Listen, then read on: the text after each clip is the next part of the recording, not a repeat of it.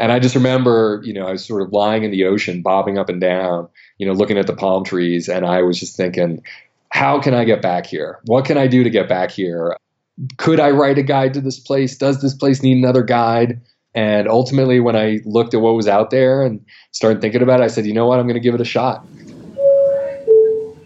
This is the final call for remaining passengers. The Extra Pack of Peanuts Travel Podcast, episode 357. We all know that Maine is popular for lobster, but did you know that 90% of the U.S.'s entire lobster supply comes from that small state up north? My question, where does the other 10% come from? One of the things that I love about watching the Tortuga Backpack brand grow over the last 5 to 6 years is that they were one of the first brands that really focused on building a bag specifically for travelers.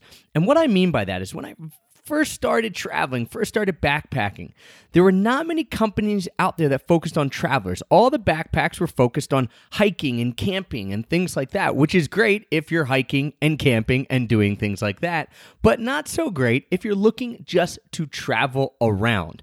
And so when Tortuga Backpacks came out, I was absolutely thrilled because they made a pack that was built for travelers. One that was not top loading, that you had to shove all your stuff in, and then when you had to get something at the bottom, you had to take every single thing out.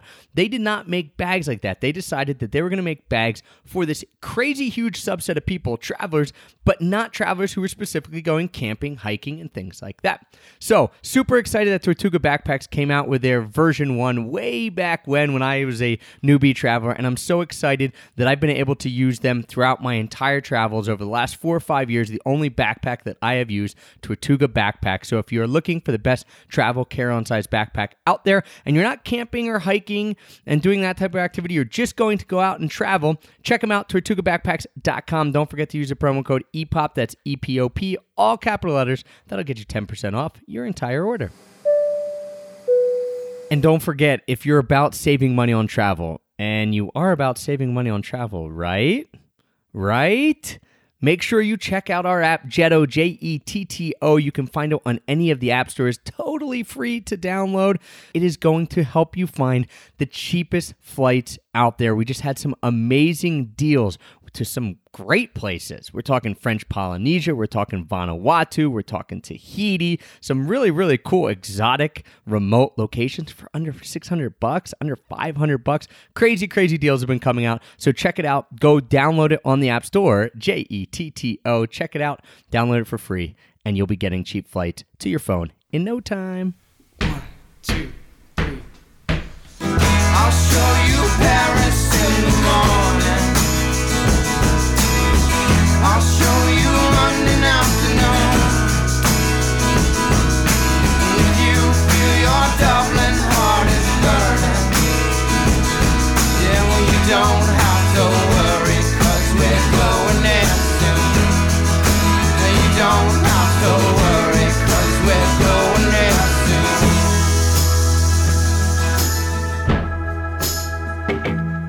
Hello, travel nerds, and welcome to the Extra Pack of Peanuts Travel Podcast, the show that teaches you how to travel more while spending less.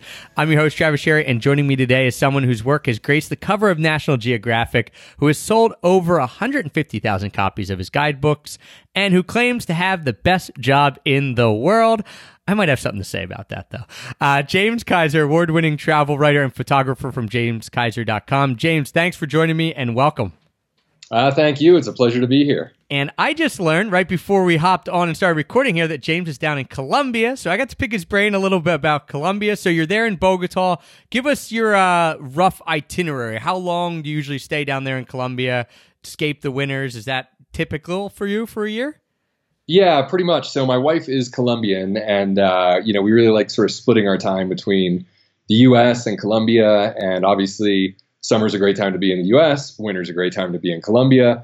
So it varies every year, but we got back here about a week and a half ago, and we'll probably be here until the spring.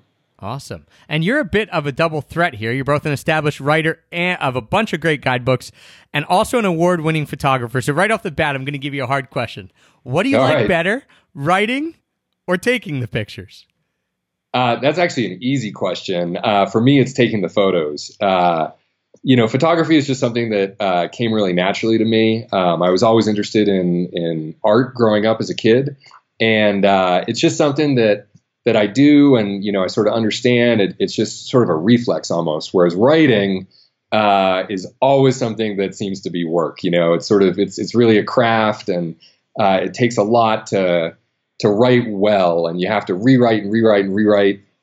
It's incredibly rewarding when you do something good. There's no better feeling, but definitely prefer the photography. All right, good to know. I'm with you, man. The writing, I'm always super, proud when I get something out, whether it be a blog post or something written, because it is a struggle. Like, even though I like it, it's a struggle. And I think what's kind of neat too, James, is so many people want to do it but never do because it is that struggle, right? Like, oh, I've got this book in my head, or I've always wanted to start a blog, and then they don't because they know that inherently writing can be really, really difficult.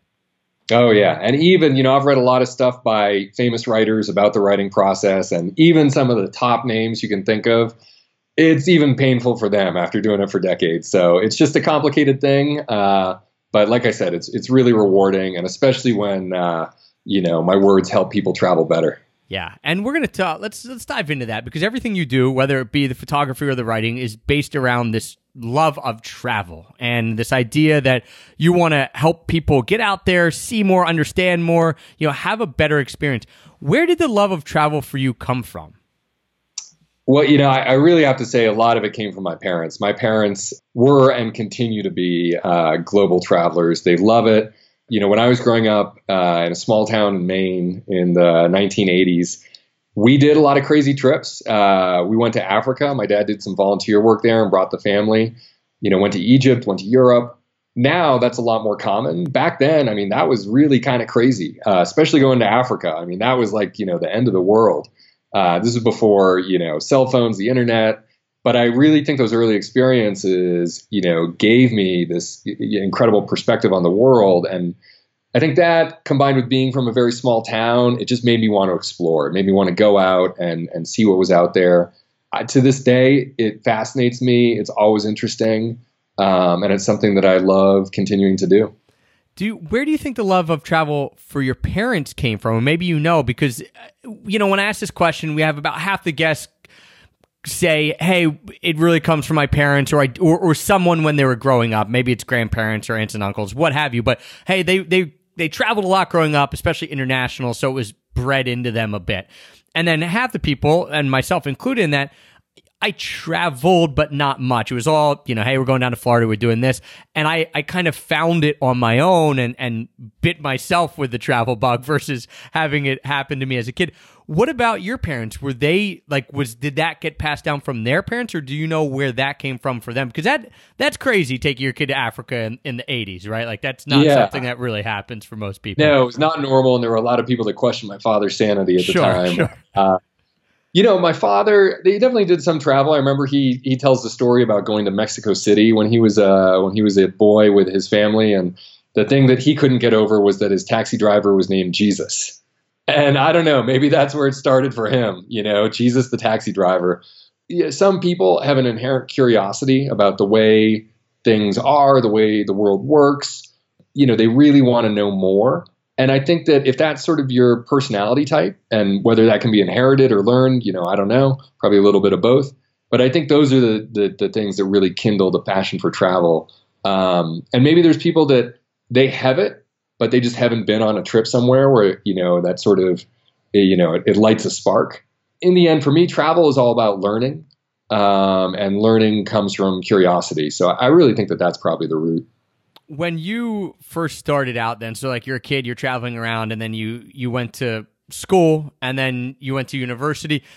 During that time period, was there ever a thought that travel would just play a secondary role? Like, hey, I'm going to get a regular job, and of course you're going to travel, but you're going to take vacations, versus now, the life that you have, hey, you're bopping between Colombia and the U.S., you're able to be location independent. Where, was that on your radar and kind of a goal from the get-go, or did you have to go through some terrible maybe times at jobs and things like that to actually come out on the other side?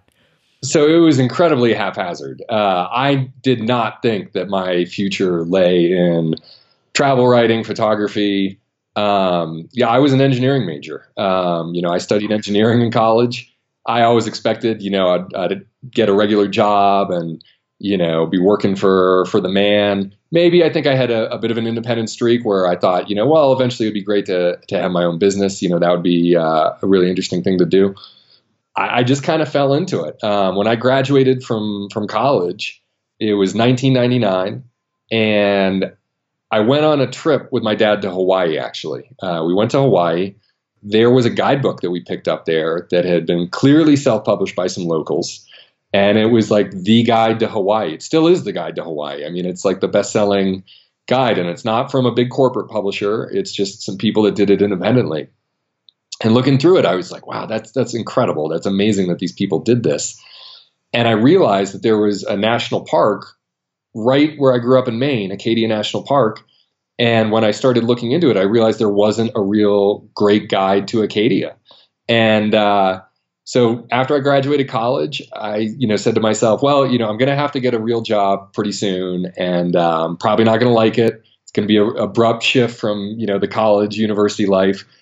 I'm just going to take a few months and I'm going to do my own thing. And, I think I'll attempt to write, a small guidebook to Acadia. And I was envisioning almost like a pamphlet, almost like something, Naivety is bliss, my friend.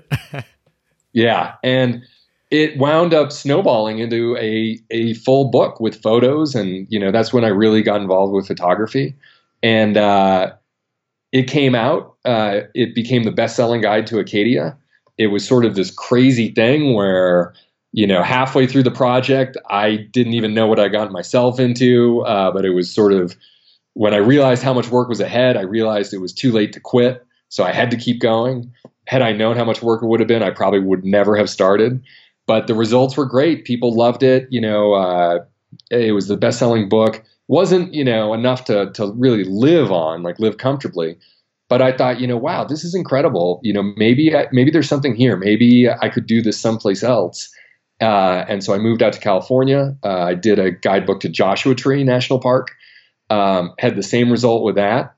And I've essentially been doing it ever since. So totally unexpected, but I'm really happy it turned out the way it did. Yeah, I want to talk about that process of the first guidebook, and then obviously subsequent guidebooks, I'm sure, followed a similar process, except you actually knew what it would be, a little more each time.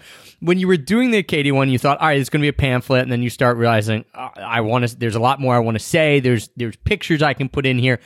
How long did that take? And then what did the process look like for getting it to something that was then self-published? Well, as I said, the process was completely haphazard. I just had a sort of general idea. And it took a year to put out that first book. And it was really a crash course in doing multiple things at once. It was doing the writing, doing the photography, learning about self-publishing.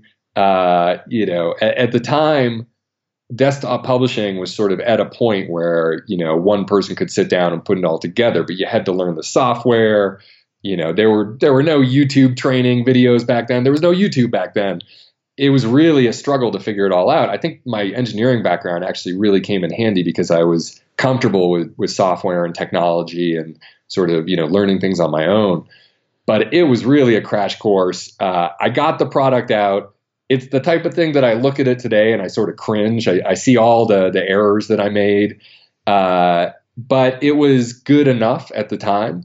That sort of set the template for the future projects. And really, what I tried to do from the very beginning is say, what kind of guidebook would I like to see? As a consumer, what are the things that I want to see in a guidebook to Acadia National Park?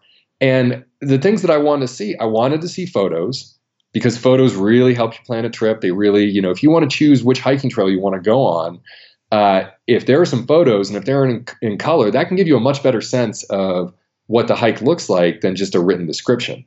I knew I wanted to have a lot of great background information about the geology, about the wildlife, about the history.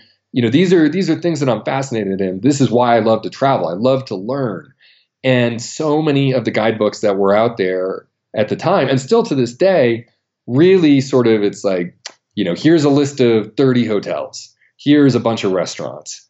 It was really just sort of the basics of the necessities of staying alive while you travel rather than the joys of learning. And I wanted to learn. So really, I just took all these things that I thought I really would like to see in a guidebook, and I put them all together. And other people, they agreed. They bought the book and they felt the same way. And it's the philosophy that still, is true to my guidebooks to this day. Like, what did it look like, and what was, or if there was, a breaking point between, okay, getting it out, because that's one thing, obviously a huge mission to finish a guidebook, get something that is published, but then the second part, or maybe even, and probably even the more time intensive, and I wouldn't even say the second half, because it takes up more time, is the marketing or just getting people to know about it. Because what did that look like? Because that's a tough thing. I know a lot of people would struggle with the first part, but then they might even get to a point where they could publish something. And now all of a sudden, all right, well, who's going to find this? And how are people going to find it? Because like you said, this was internet was there, but pre kind of internet marketing and stuff like that. Where did people find your book? Was there a big break that you found or something like that? And I had a website back then. People were amazed. Oh, you have a website? That's incredible. That's amazing. The internet was there, but it wasn't what it is today. That said, there were alternate, ways that people got their information. They got their information through newspapers, through magazines, and those really moved markets back then. I mean, the phone book, that was huge for businesses. People used to pay tons of money to be in the phone book, So it was, there was marketing there. It was just different than it is today. A lot more analog. And, what I did, I was really fortunate because Acadia National Park is located on an island off the coast of Maine, which means that all of your customers, your potential customers, are going to end up on an island. There is an enclosed space where they are going to go to. And what I did, when I got the books, I put them in the back of my truck. I drove around to every store that I could possibly find, whether it was a gas station or a bookstore or, convenience store. And I just walked in, I'm 21 years old. And I said, hey, I have this book. I'm a local guy. I grew up right nearby. I did this book. Would you like to carry it? Honestly, I think a lot of people took pity on me. They were like, oh, this young guy, I don't know if his book's any good, but he seems like, he's earnest and he's into it. And, they're small business owners, so they understand like the problems that can come with and the challenges that come with having a small business. So a lot of them were like, yeah, give me 5 copies, and I think they thought, I'll buy 5 copies and they'll sit here on the shelf all summer. But, I'm helping this young guy out who's, trying to do his thing. And, within about a week, I was getting phone calls from everywhere saying, hey, we'd like another 5 copies. We'd like 10 copies. And so it was a little bit easier because, like I said, it was a concentrated geographic area. People at that point were still sort of, picking up stuff like that, getting their information when they got to a place as opposed to researching it beforehand. And so that really helped out as far as getting everything launched. What then made you decide to move on to Joshua Tree? Had you been out there before and you thought, all right, well, this is my second favorite national park, so I'm going to go here? Or was there some other thing in your head where you thought, all right, people are coming here, they have to cut, like, same thing, they have to come through a certain area, they're not getting away from me, I'm going to get into this guidebook in their hands?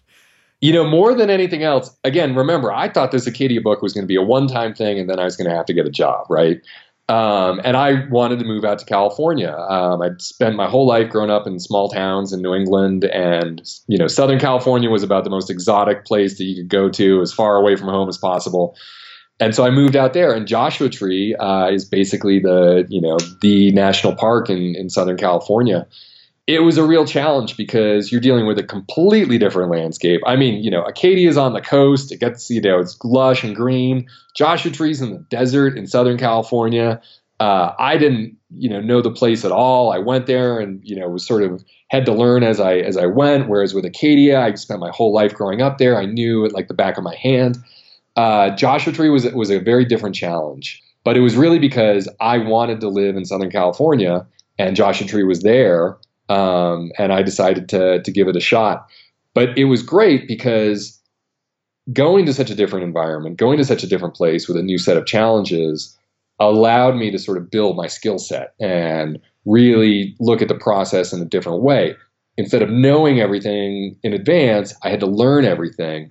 And I had to learn about, okay, I got to study up on the ecology of the deserts, that kind of thing. So again, that was just sort of a random thing, but it worked out well in the end. And, to this day, my guidebook to Joshua Tree is the best-selling guidebook to Joshua Tree. So still going strong. Does one guidebook outperform all the others? Is it seasonal, or do you have one that, like, hey, this is far and away the most popular one out of all the ones that you've written? It's interesting. It sort of varies from year to year. And I don't know why that is, but it seems like some years, all of a sudden everybody wants to go to Acadia. And other years, everybody wants to go to Yosemite. It just kind of varies. They all sell within a certain range, but it definitely fluctuates from year to year. What was the biggest difference between, you kind of touched on this, like having to learn, that was the biggest difference between Acadia and Joshua Tree, but was there something with the process that you did different? Like, were you able to sit there and say, oh man, I turned this around a lot quicker, or hey, now I kind of know the marketing and here's what I'm going to do? What were the biggest differences between that first guidebook and that second? It was just a new set of challenges. So the things that I had sort of learned and become comfortable with on the first one, it was like, oh, I got this. This is going to be easy. I know how to edit photos now. I know how to organize information. But there's always new things. The desert's a very different place than coastal New England. And as I continued to work on my craft, becoming a better writer, becoming a better photographer, there's always more to learn. And I think this is going to be true for the rest of my life. You can always find sort of places where you can improve, places where you can make yourself better. And they might be sort of incrementally smaller changes, but in some ways that makes them even more difficult. So it really took, about 4 or 5 guides until I felt I had a real handle on the whole process from, when I go into a place, okay, what do I need? What's the checklist of things? What do I focus on first? What do I focus on second? It's been a continual learning process. Yeah, let's walk through that timeline because I'm fascinated here of what it looks like. Let's walk through from the beginning. Acadia was what year? And then just, tell us what year and then when those guidebooks went out, and then we can go back and dive into specific ones. Yeah, so Acadia came out, the first edition came out in 2000. Joshua Tree came out in 2003. Grand Canyon in 2005, Yosemite in 2007. And then at that point, I made a real departure from national parks. I moved down to Costa Rica. We can get into all that. And that wound up being a real big challenge. And that came out in 2013 was the first edition. So that's sort of the rough timeline. All right. So you were kind of flying through, not flying, but like 2 years. Oh wait, now I'm doing a country. This is going to take a little while longer. When, and I want to get into that because that's obviously then a whole nother challenge. But when did you in your head say, all right, this is what I'm doing now. I'm a guidebook writer. I'm a photographer. I'm a travel writer. When did you actually feel comfortable saying, this is me? Not, oh, this is me right now.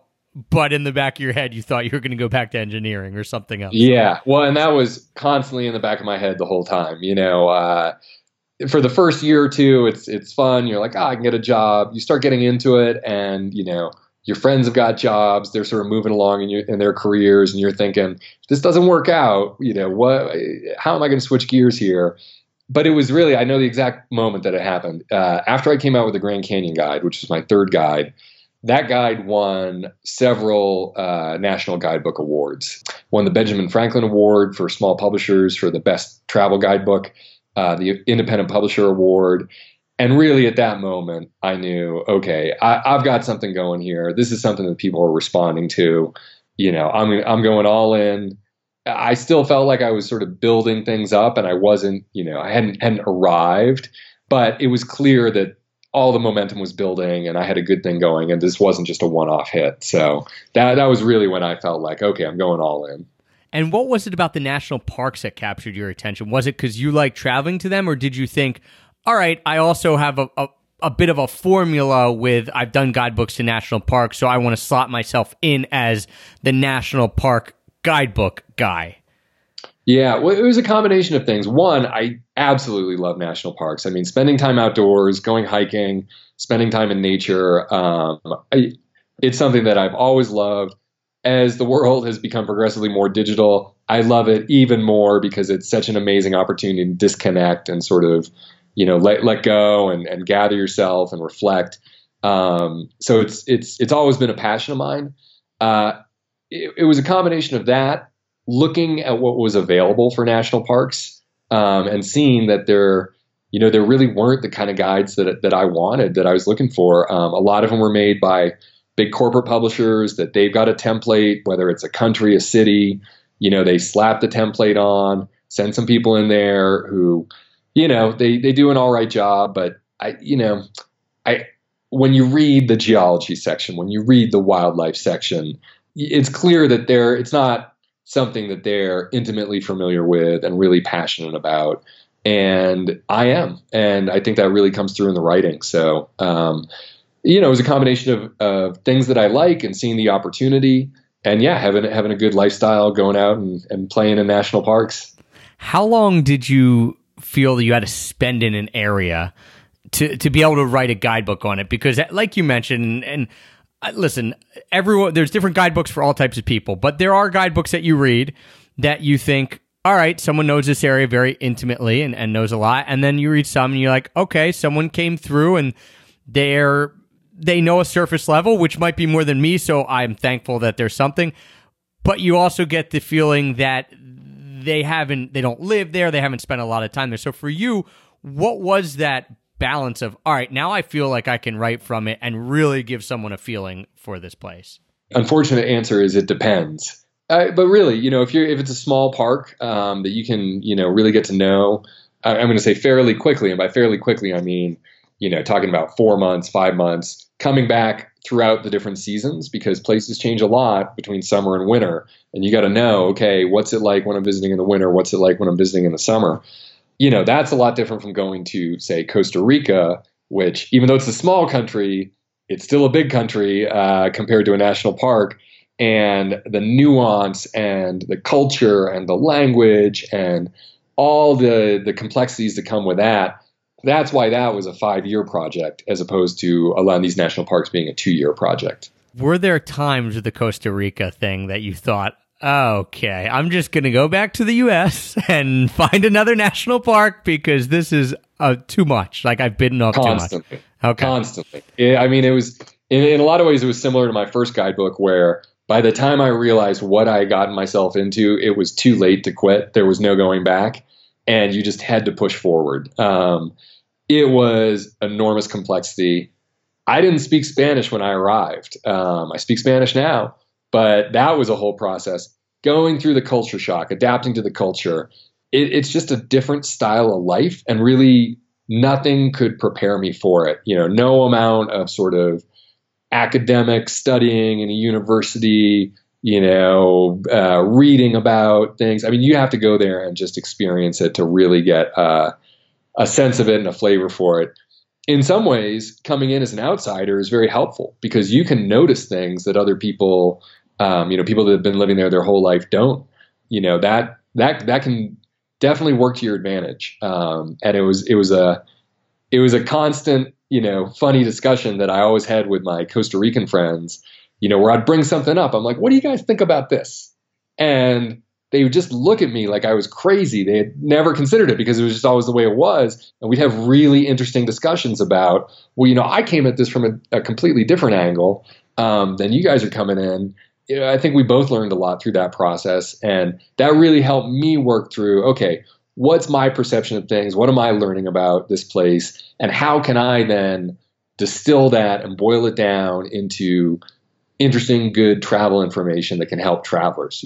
How can this interesting cultural quirk that I've stumbled upon help a traveler not make a fool of themselves or just simply, get along better in a foreign land? So really, again, stepping in way over my head, but that's sometimes the way you learn. That's right. What made you decide on Costa Rica? Why'd you venture down there?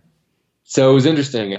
In 2006, the Winter Olympics were in Torino, Italy, and I got hired to go and photograph the Winter Olympics for Yahoo, which had just purchased a little photo sharing site called Flickr. Flickr was like, sort of pre-Instagram. And I think Yahoo had bought it for like $20 million, and everyone was saying, this is outrageous, tech bubble, like that's an enormous amount of money. Just to give, listeners out there an idea of how distant in the past 2006 was. So they had just bought Flickr. They wanted to promote it. A friend of mine was actually on the US ski team, and he had hurt his leg and he was writing articles for Yahoo. So he sort of brought me in. Went over there, spent a month in the Italian Alps, which was amazing. But by the end of it, I mean, you're talking, I'm out there shivering, in the cold, taking photos every day for a month. And right after that, another friend of mine had invited me down to Costa Rica, where his parents had moved to. They were expats. They lived down there. They ran a nice little boutique hotel. And he said, hey, we're, going down there. You should come. I said, great. So after a month of being, in the mountains and in the winter, went down to Costa Rica and just had an absolute blast. I mean, it just blew me away. The natural beauty, the wildlife, the friendliness of the people. And I just remember, I was sort of lying in the ocean, bobbing up and down, looking at the palm trees. And I was just thinking, how can I get back here? What can I do to get back here? Could I write a guide to this place? Does this place need another guide? And ultimately, when I looked at what was out there and started thinking about it, I said, you know what, I'm going to give it a shot. And 5 years later, you wrote a guidebook. Now, talking about that, like the process to me seems so overwhelming, especially with a country, but even just, I don't say just, but even a national park. Do you go and give yourself an amount of time where you just go and experience it? You say, I'm not going to write anything. I'm not going to take any photographs. I'm not going to jot anything down. I'm going to come here and be here and kind of, in a woo-woo way, like let it wash over me and let me just experience this place first. Do you do that and then start the process of like cataloging, documenting and all that? Or do you just say, no, like you're scribbling notes from day one? I would say every time I try to do that, and it lasts about maybe half a day, and I just can't help myself. I start noticing things, I start seeing great shots, and I just can't sit there and do nothing. When I see, an amazing shot lining up, or when I see, really interesting travel tip or a great piece of information, I have to write it down. So you're like, from the jump, you're like, all right, whatever. Anything I hear, I don't even know if it's going to make it in. Who knows? But you're documenting right away. I try to just take it in. I honestly do. Every time I try, but it's just, I can't help it. It's like, it's a reflex. Like, I just can't sit there. I have to, capture it. You're like me, man. I try to travel slow, but then I find myself in an area and I think, well, I'm so close to here. When am I going to be back? And all of a sudden there's 5 things in 7 days versus, oh, we rented an apartment for 3 months, I'm with you. I get it. That urge is too much. I think that's the curiosity, the wanderlust, and the idea that you're there and you don't want to miss something. And so, yeah, it's kind of hard to step back. I think being a guidebook author is probably a lot of people's dreams, or at least until they start doing it. I know, for example, when I was, we're starting our website and we're like, oh, well, we're going to write about destinations because we've experienced it in our way, and I want other people to experience it that way. And, to this day, we still write like little destination posts and stuff like that. So I think that's most travelers or a lot of travelers. What are things that people don't know about the process of actually sitting down and writing a full-on guidebook? And to be clear, I do think I have a dream job. I really do love it. But people always focus on the dream and they forget about the job. And, a job is a job because there's stuff that you have to do that you don't necessarily want to do. Traveling around is the fun part. That's the part that's the dream. You're going around, you're experiencing things. And when I run into people, as I'm traveling and, start chatting and, I tell them what I do, they say, this is incredible. Like they're on vacation. They don't have any responsibilities. They say, wow, you do this all the time. That's incredible.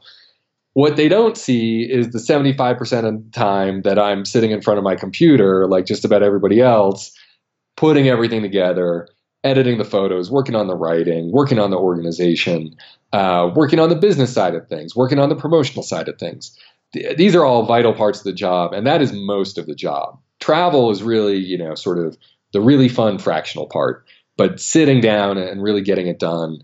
And like I said, I enjoy it, but there's definitely days when it doesn't come easy, when you're writing and it's just not flowing and you just have to power through it. And you can't just constantly procrastinate and set it aside because then it's never going to get done. Like any job, if you're a graphic designer, there's going to be days when you're stuck in a rut and you just have to power through it like everybody else. One of the trickiest things is probably self-motivation, especially if you're coming from a job where, you're used to having a boss, you're used to showing up. You got to do it, otherwise you're going to get fired. When you're working for yourself, you have to look in the mirror and be your own worst boss. And one of the hardest things is a lot of people don't understand that you're not unemployed, you're self-employed. So if they got the day off, they're going to be calling you up. They want to do stuff. They want to, go for a hike. They want to go in the movies. And it's like, no, I can't do this. Like, I'm not unemployed. I'm self-employed. And, that is sort of one of the hardest things is your friends and family, the people that know you and love you, sort of taking a little offense when you don't, immediately respond to wanting to do something fun because it's like you just can't take off whenever you want. You got to get stuff done. Yeah, I'm smiling so big over here because for the first 2 years, I think that was my plight. And I also gave into it because I wanted to. It'd be like, oh, you want to go to lunch? I've got the day off. And you're sitting like, oh, yeah, this is why I work for myself. I'm going to give myself this treat. And then it's 4 days a week and you realize, hey, whenever I come home from lunch with anyone, I'm not doing anything because I'm ready for a nap or I've lost that flow. And so likewise, man, it took a long time for me to have to sit there on in my own head, but also to other people to say, hey, if I was at an office job and you called me up and asked me to go to lunch, I would probably be able to do it once a month, right? Well, just imagine that's where I am, right? And I had to do that and set limits. And I think that is something that is an ever-changing battle and a battle we will always fight because you and I both, we like to be out there. We like to do stuff. We like to be around people. We like to, we're curious. That's why we like to travel. And so kind of dialing that in and saying, yeah, you can do that, but not right now. Definitely something that I think I'm improving at, but never, it's never going to be completely there where I'm a hermit and saying, nope, only working. And I think probably sounds similar for you. Yeah. And I think, it depends on your personality. My brother, he works at a tech company in San Francisco and he wouldn't have it any other way. He's very comfortable with that. He loves the stability. He loves the regularity of it. I have a different temperament. I like it when things are sort of a little bit all over the place. But at the same time, I'm also kind of a glutton for punishment. So I don't mind being my own worst boss. So much of it just depends on your personality type. But I've been really fortunate that I found something that I think complements my personality very well. Yeah, we're going to chat on kind of some of your travel favorites in just a second. I wanted to give you a term. Listeners can't see it, but on my shirt, I'm wearing it right now as we're talking, we have a phrase called, I tackled the buffalo.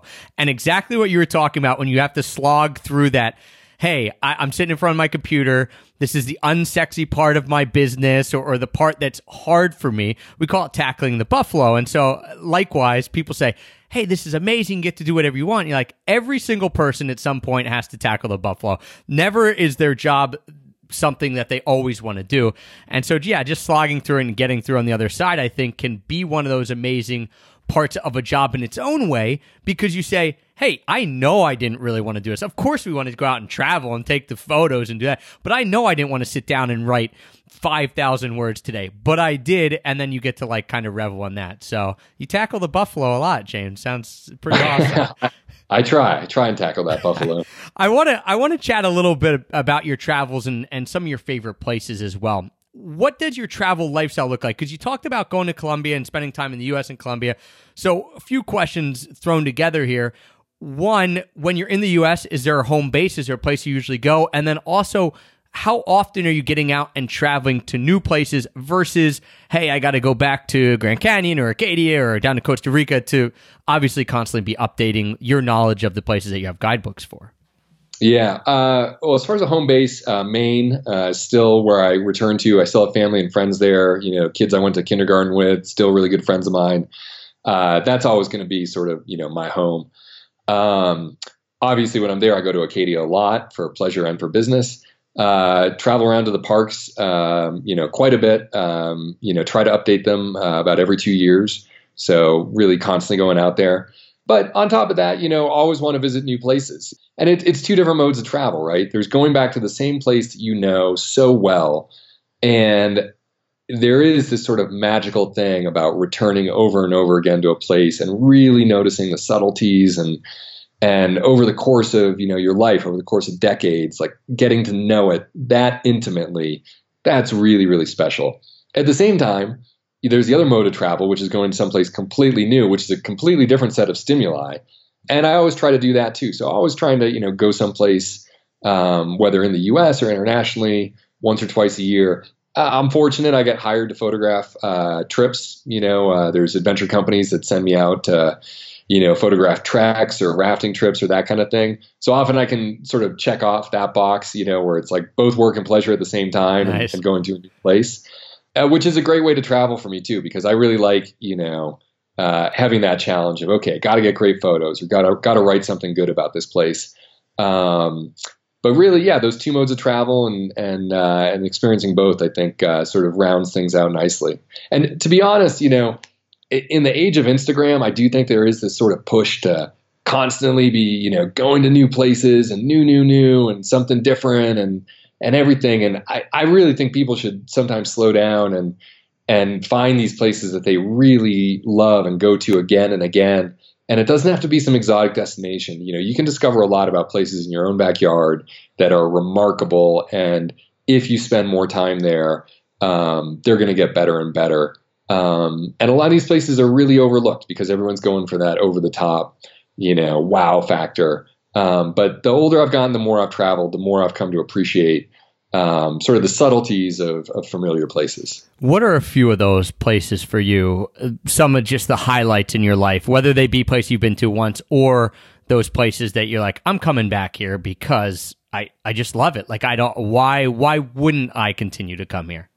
Yeah, I would say with every national park, I feel that way. The more I spend time in each one, the more I understand how remarkable they truly are. The more I go on hikes, that I've been on, multiple times, maybe even a dozen or more times, you just start to notice new things. You start to see it in a different light and you start to appreciate, wow, what makes this place beautiful, despite all the other places that I've traveled to, is really singular and unique here.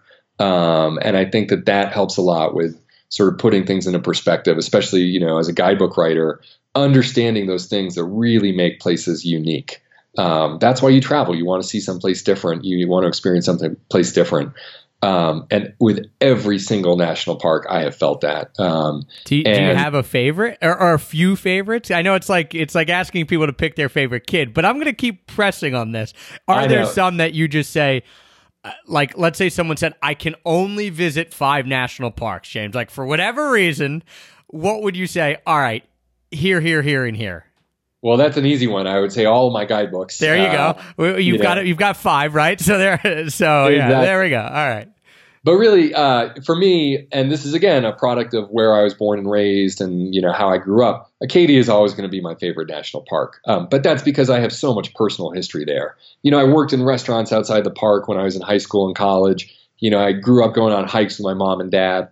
No other place is going to replicate those experiences. So for me, I'm completely biased. Acadia is my favorite national park.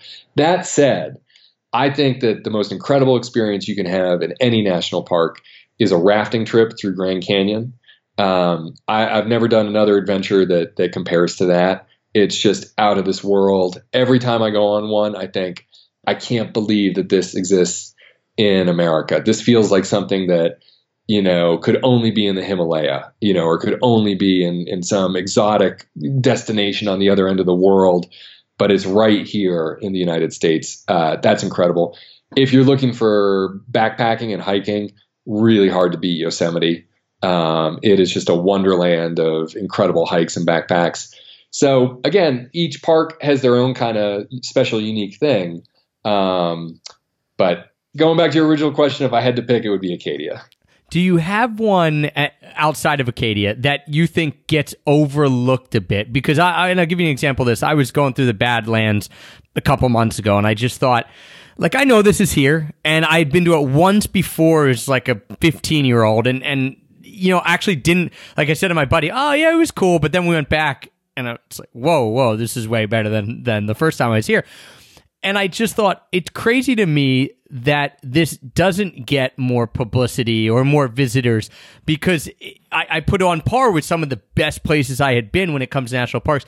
Do you have one that you think this is, it outshines kind of the popularity that it might have? It probably deserves a little more. Yeah. So I used to say Zion National Park in Utah.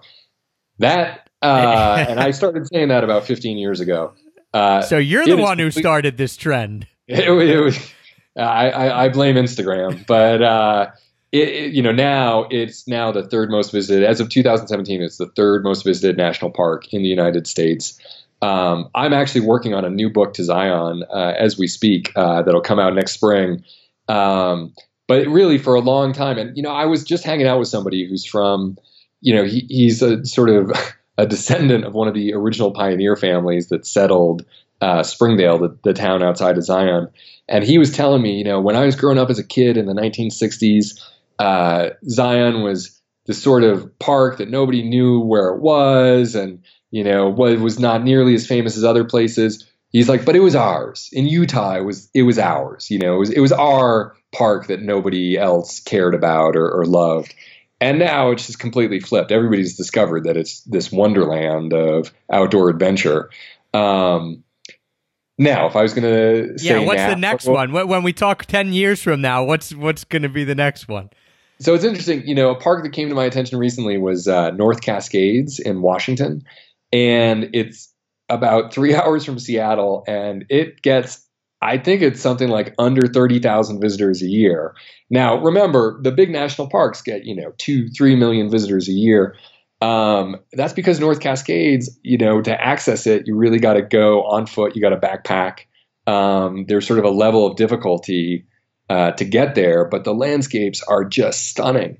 And this really, that plays into, and I don't want to say that that's the only one. I think the Channel Islands are incredible, and they're off the coast of Southern California, one of the most populous areas in the United States. And we've got the Galapagos of North America right offshore. And for some reason, everybody ignores it. There's lots of places like that. Sequoia and Kings Canyon. Those are great national parks on par with Yosemite, but Yosemite gets all the attention. Getting back to the North Cascades and how you have to hike in, this is really key to visiting a lot of national parks. Everyone is aware that there's huge visitation at the top national parks. Top 10 are just packed. It's becoming a bit of an issue in certain places. But really, the way I look at it, it's an over-concentration problem. Everybody's going to the same, famous viewpoint or 3 famous viewpoints. And they're all sort of packing in, there's this one shot that everybody gets, when the light is right, and, there's 60 photographers all standing there. And really, get off the beaten path. In any national park, I don't care, on Memorial Day weekend, on Labor Day weekend, 4th of July, it is easy to escape the crowds and to have a wilderness experience and to go to see amazing places where you don't feel like you're stuck in a traffic jam. It just takes a little effort, and it takes a little knowledge. And if you're willing to, strap on a pair of hiking boots and actually, go more than 100 feet from your car, you can discover some incredible areas. It's just most people don't do it. And I think that's because most people don't know that other option exists. And that's what I love about my guidebooks, is sort of, showing people, hey, step off the beaten path. Get out of the lines and go experience these amazing places for yourself. And I sort of view this as a mission now where it's like, okay, the problem is an overconcentration. I'm helping disperse people into other areas that a lot of times are equally as beautiful, maybe even more beautiful. They're just not, for whatever reason, they don't have that fame attached to them. You know, they don't have like the hashtag on Instagram. And I think the more that people do discover these amazing places that they can go to, the better experience and the more rewarding experience they're going to have. Yeah, as you were saying that, I was sitting there thinking, all right, well, how many more guidebooks does James have to write now? He's 5 deep. He talked about doing Zion here. What do we have for national parks? I don't know if you know the number. Well, it's, as of the moment, it's 59. Right. And, so we need 53 more guidebooks from you, man. How long do we got? Exactly. I got the rest of my life to work on this, so I plan on doing it until I die. Awesome. I wanted to bring it back to because that was great. I'm glad we finally got you to pick some because I do think you're completely right, and I'm guilty as charged when it came to Yellowstone and just like driving through. We had one day. Okay, I did it. Took the pictures, and that was cool, but felt even as you were doing it like, man. You know, people are spending all summer here. People are spending every summer of their life here. You know, there's so much more to see. And that goes for all the national parks and where you can get off the beaten path. So can't wait to grab some of the guidebooks. If I can interrupt for a second, I want to give you a great example from Yellowstone. Sure. Old Faithful. Everybody knows Old Faithful, right? You go there in the summer, you know, at, 1 o'clock, 2 o'clock in the afternoon, and it is a madhouse. I mean, it is just packed with people. They're all standing there. It's hard to get a good view. You feel like you're in Times Square. There's a hike that goes up to an overlook that's not that far where you can get up above the crowds and have a bird's eye view looking down on Old Faithful. And yet everybody concentrates right around the geyser itself. That's a great example of a way to sort of, step outside, step off the beaten path and go there. And the other thing is, I was there a few years ago photographing a kayaking trip in Grand Teton, and we popped over and we spent the night at the Old Faithful Lodge. And, I went out, I thought, I wonder if I can get a picture of Old Faithful at night. The stars, the light pollution is just nothing out there. And sometimes you can even see the northern lights. It's like, I'm going to go out and set up my camera and see what I can get. And just being out there in the evening when everybody's gone home, I had Old Faithful to myself, and I got incredible photos. And a lot of times it's also that it's thinking, okay, go there in the evening, go there in the early morning. Don't go there during the peak hours, and you can still have these incredible experiences. So really, again, it just takes a little bit of thinking outside the box, and you can really escape all the shenanigans that come with, summer in a national park. Yeah, I mean, I'll give you one. You know this, I'm sure. You literally wrote the guidebook on the Grand Canyon. But my brother told me this. I'd never been to the Grand Canyon. He goes, all right, go to a place called Shoshone Point. I'm like, all right, I where is that? He's like, there's no sign. I asked a ranger. They pointed me here. They said they put no sign up on purpose. 'Cause, whatever. Still super easy to find. And I drove to it, and it's not even a hike. I mean, you walk maybe 5 minutes. All of a sudden, I'm at this viewpoint. Heather and I stayed there for 3-4 hours, and I think there were 3 other people who came. And this is, peak tourist season, no one there. And that's a very simple one. Like, just, again, got off, maybe 5 minutes from all the real famous viewpoints, and there's no one there. And it's just as gorgeous. But I wouldn't have known, right? Unless my brother asked a ranger, unless I probably picked up your guidebook. But yeah, it's even at the most popular places, you can get off the beaten path a tiny bit and have these amazing experiences. And, some of the popular viewpoints on Grand Canyon on the South Rim, you go to the viewpoints and they are just packed with people. There are trails. There's a rim trail that goes along the rim. All you got to do is walk about, 100 yards in either direction, and you've got the place to yourself. It's sort of one of these things. It's just, it blows my mind how people, they just sort of, they see where people are and they feel like they got to go there and they feel like they got to, do that. It's just sort of a herd mentality. And what I encourage people is, break out of that. It's fun. Yep. And I'm glad your guidebooks help people do that. That's awesome. What about the biggest travel mishap you've ever had in your life? Whether it be at a national park, like we're talking about, or it be international, it doesn't matter. What's one that comes to mind? So it happened when I was 6 years old. and this is when I had gone to Africa with my family. My dad was doing volunteer work, and we decided to stop in Egypt on the way back home, see the pyramids, see all that. And it was at the pyramids. My brother ran across the street to go. There were some camel rides or something like that. I started running after him, and I was sort of running in front of this van that was carrying us around, and I just stopped. It was one of these things in the back of my mind. Your teachers always tell you growing up, look both ways, stop and look both ways before crossing the street. And it was just a microsecond. I realized I need to stop and look both ways. And the next thing I knew, I was on my back and I was looking up at a whole bunch of guys in, wearing white robes, and they were all like looking down at me. And I had actually been hit by a car. A car came and hit my knees, really just sort of scraped them. It was really kind of a miracle, but it blew me back and knocked me out. And I'm 6 years old. I'm looking up at all these guys, wearing white robes. One guy was trying to take me to a water source to splash water on my bleeding knees. Our tour guide grabbed me by the other arm. They were sort of pulling me, both ways. Tour guide took off his shoe and was threatening the other guy with a shoe. This is like something that they do in that part of the world. They love threatening with their shoe. And I just didn't know what to make of it. I was in shock. I was in a state of shock. And that was definitely the biggest travel mishap I ever had.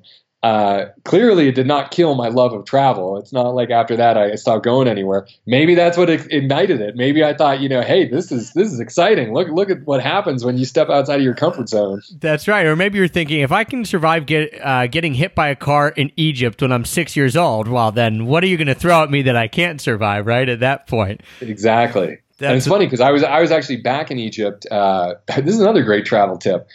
I was there.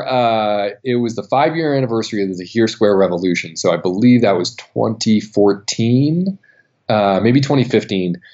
And it was right after the airliner had blown up from, leaving Sharm el Sheikh. There was, reports of violence and, all this stuff. I mean, tourism to Egypt just cratered, absolutely cratered. I had a friend who's working for the State Department there that I was planning on visiting. And I called up another friend of mine who's also an expat. And I said, hey, I'm going to Egypt. Do you want to go? I was like, I know it's a crazy time and nobody's going there, but do you want to go? And he said, yeah, let's do it. And we went there. It was incredible. It was about 5 months after the plane had blown up. No tourists anywhere. Dirt cheap prices. I mean, the tours we took, everything we did, I mean, it was incredibly cheap. It felt like going to a different Egypt. And I specifically remember at one point we went into the Great Pyramid, and there's a chamber in the center that you can walk up to. And I remember going there when I was 6 years old, that day that I got hit by the car. And you had to wait in line, and you sort of march up, and you do one revolution around this little room, and you go back down. When my friend and I went there, and I think it was 2015, we were the only two people in the room, and we were there for 10 minutes by ourselves. And that to me just drove home the lesson. These manias sort of take over. I mean, it's understandable. It's scary. You see bad, things in the news and you say, I don't want to go there. But, these stories flash up in the news where it's like, there's riots in Greece. There's terrorism in Egypt. There's all these things. Everybody just runs in the opposite direction. Often that's immediately after is the best time to go because that's when everybody's working on fixing the problem. And there's no tourists, and over-tourism is a problem just about everywhere now. So my friend and I, we always joked, we're like, the next time that there's sort of a disaster media flare-up somewhere and everyone's running away, like that's when we got to go. That's the best time to go there. Yeah, and people hear, especially in our news, right? If you're hearing about foreign countries, be like, all right, there's this in Greece. Well, that might be in Greece in a part of Greece, right? I think too, it's so easy to say this country has issues, not, hey, this specific region of this country has issues, but there's 85% of the country is fine or could be fine. So I think that's another part of it is, yeah, you just hear one thing and all of a sudden I'm not going, which like for people like you and I is good because then you can capitalize on that and say, it would be like somebody in Germany taking a look at the news right now and saying, oh, there's wildfires in the US, in California, and saying, well, I'm not going to go to New York. Right. There's wildfires in the US. Right. Exactly. Doesn't make any sense. And yet we do that all the time with other countries. Yep. What else do you have coming up in the pipeline, either personally or professionally? Because you talked about the Zion Guide, so give us a little teaser on when that might be coming out. And what are your plans for the future then? Yeah, so the Zion Guide, it should be coming out in the spring. I'm hoping by June 1st it'll be available. Really, I have just thrown myself into that project. I've been working on that, all year. And I'm so excited about it. Again, the more I learned about Zion, I got into canyoneering when I was there, which is essentially descending down slot canyons by rappelling, swimming, hiking, scrambling, whatever you can. Slightly technical, but what's amazing is you can take canyoneering courses and outfitters outside the park, and within a day, if you're a good student and you learn, you can go on your own. You can do some of the easier canyons. Really just remarkable stuff. Some of the backpacks, overcrowding is certainly an issue in Zion now, but the things I found, the places that you can go in that park to escape that, there's a million tricks and tips and, ways to avoid all of that. So I'm having a lot of fun working on that guide, and I can't wait till it comes out. After that, really, I just want to do more national parks, get as many as possible. I love exploring them. There's still so many that I think are underrated that could use a good guidebook with really good information. And that's my passion. That's my specialty. It's sort of what I've fallen into. And so, like I said, the rest of my life, that's what I hope to keep doing. Nice. You'll keep doing the best job in the world. That's not a hard sell for you, right? Do you have a hit list? Are you saying, have you planned out, all right, after Zion, my thought is I'm going to go for this, or is it totally open to kind of whims and maybe what you want to explore? Like after you get done the project, then you'll start thinking about it. Yeah, it's still pretty open. A lot depends on, I'm still running a business, so I got to go to places like, there are national parks that get, there are national parks in Alaska that get under 10,000 visitors a year. They sound incredible to me. You get dropped off at, a helicopter, and, the helicopter comes and picks you up a week later. That sounds amazing to me, but I don't think that would be a good business decision. Right. Hard to sell more than 10,000 copies of that guidebook, right? Exactly. A year. Now, I would like to do that at some point. Like, that sounds great. But really, focusing towards a lot of the really popular parks, again, that I think have this over-concentration problem. And really, I'd love to start promoting some of the other parks that, aren't kind of getting the love that the more famous parks, are, because again, a lot of these are located in people's backyards, and they might know, oh, it's there, but it's not Yellowstone, it's not Yosemite, but there's great stuff there, so really, really open to a wide range of different places. Although, Hawaii sounds great. Virgin Island National Park sounds great. There's a lot of I sense a theme happening there. Have you been somewhere cold recently? Because it seems like you're like, all right, Acadia? Nope, now I'm going to Joshua Tree. Okay, I was in the Italian Alps. All right, now I'm going to Costa Rica. My blood has absolutely thinned out, but I'll tell you this too. When you haven't had experienced winter in a while and you come back to it, oh man, is it good. It is. You realize the things you sort of took for granted, where you're thinking about, winter is shoveling the driveway, and winter is, bundling up in your coat and being frozen solid. But it's cross country skiing, it's snowshoeing, it's doing all these great things. So I would love to go to some of these parks where you can do a lot more of that. Yeah, I hope to spend enough time away from an East Coast winter that I start to feel the way that you're feeling. So I just got to get down to Columbia, make sure I'm down there for long enough, then come back and enjoy the winter wonderland. Come on down. Awesome. Thanks so much for joining me today and creating guides that give a real insider look at these amazing places, and for kicking my butt now to get to Acadia even more, because even though it's not really on my doorstep. We're talking, it's 9 hours away, but I've been up close enough to it and still never been. So you kicked my butt to go there. I will guarantee that I will wait till June 1st to go to Zion, though. I'm not going to Zion until your guidebook comes out. So thank you so much. Remind people one more time, how can they get a hold of you, and also the best way for them to grab the guidebooks if they're interested? Yeah, so jameskaiser.com is my website. That's Kaiser. And that is sort of a great home base. It's got links to my social profiles, links to the books. You can buy the books on Amazon, Barnes & Noble. Really encourage you to pick them up at your local independent bookseller. And also, go into your local independent bookseller and say, hey, I'm looking for this guide by James Kaiser. Because a lot of times I'm still trying to get the word out to independents. And I'm an independent, I'm not a big corporate publisher. And so it's great when indies, discover my books, and they consistently wind up, carrying them for years after they discover them. So go into your local independent bookstore, support them, ask for my guides. They can get a hold of it real quick. And yeah, those are the best ways to see what I'm up to. Awesome. Thanks so much, James. Guys, we'll link everything in the show notes. We'll link up the guides. Again, you can get it at jameskaiser.com. Love that, though. Yeah, go into your local bookstore. If they don't have it, help James out. Like, give a little love to the independent bookstore, because it's going to help everyone. You're going to get the guidebook at your independent bookstore, so they won't close. They're going to get to sell some great guidebooks, and James is going to be in another place. So win-win-win there. Thanks again, James. Really, really appreciate you tuning in, hanging out with us from Colombia. I can't wait to get down there myself. Thank you. It was a pleasure, and I look forward to talking again. Yeah, thank you, everyone, for tuning in today, for your continued support that makes us the #1 rated travel podcast out there. And, of course, until next time, happy free travels. I'll show you Paris soon.